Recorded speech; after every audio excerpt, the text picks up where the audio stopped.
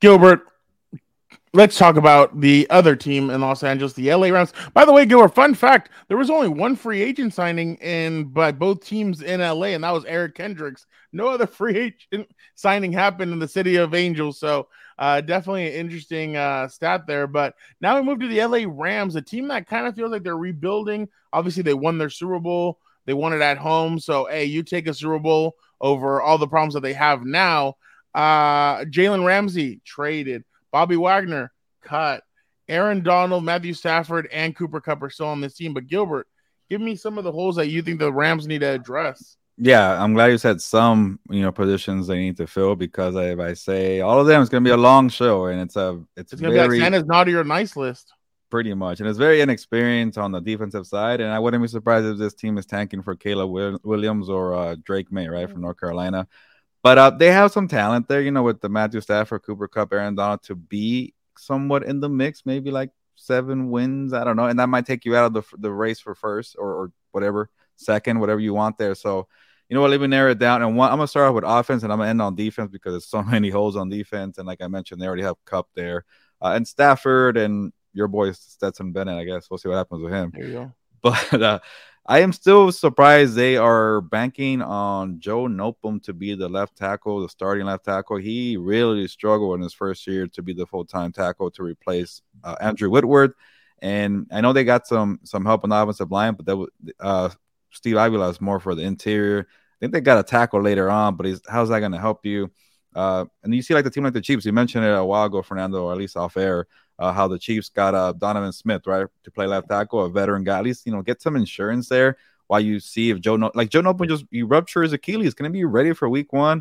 I know Alaric Jackson was okay as a tackle there, but also he had like a pulmonary embolism or maybe like a blood clot, and that's also risky. Like you're banking on 2 guys coming off an injury.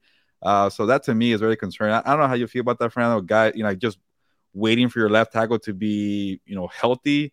And like they got to have some kind of veteran experience, right, at the tackle position. Yeah, no, you have to go get somebody at least just in case. I mean, you just never know what's going to happen. But also not just that, the fact that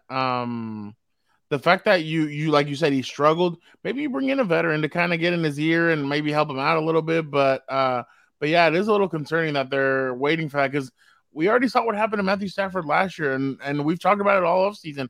They need to protect Matthew Stafford if they're serious about obviously having a good season, but at the same time as well, protecting your quarterback. They need to protect him.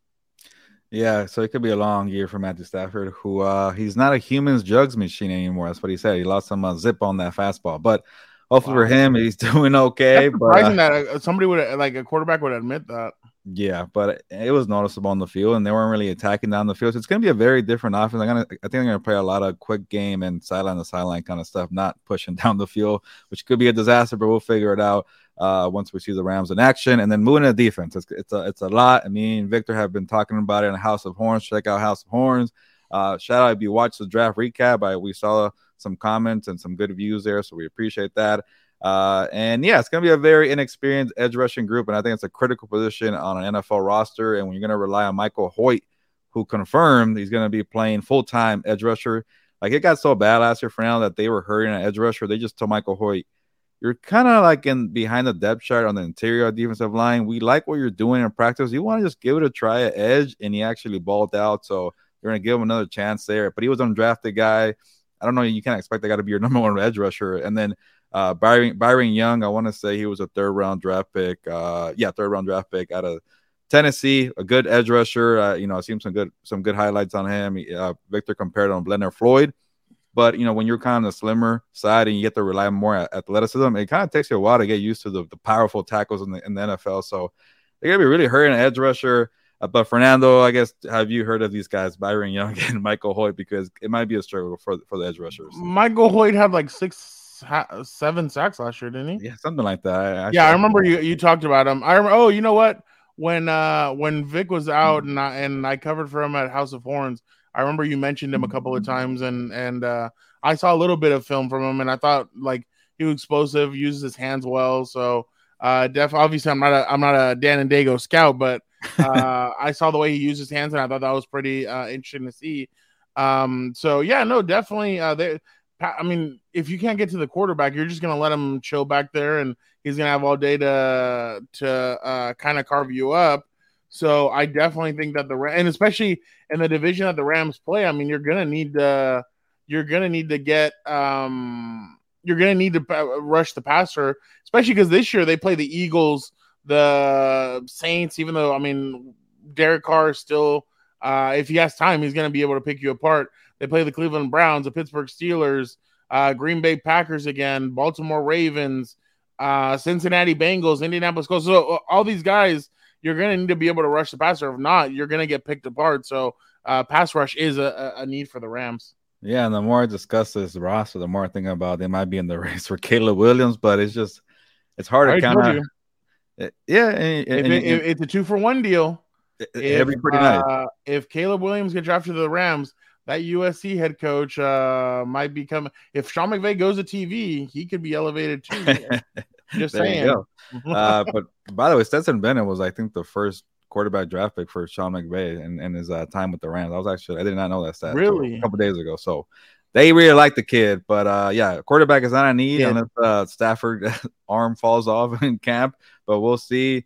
And then the last one, I know there's a lot of holes in the safety cornerback group. They have some young guys in Kobe Durant, Darion Kendrick, your boy Russ Yeast, Quentin Lake. So some promising guys, very young, but we'll see. I'm just confused about inside linebacker. I know you don't play as many linebackers anymore. It's a devalued position. And last year, Ernest Jones, he's the one quality starter on inside linebacker or even player. Ernest Jones had to wait behind. He was supposed to be a promising second-year player, but he had to wait for Bobby Wagner. He just said, you know what, get out of here, kid. I'm going to take all your snaps.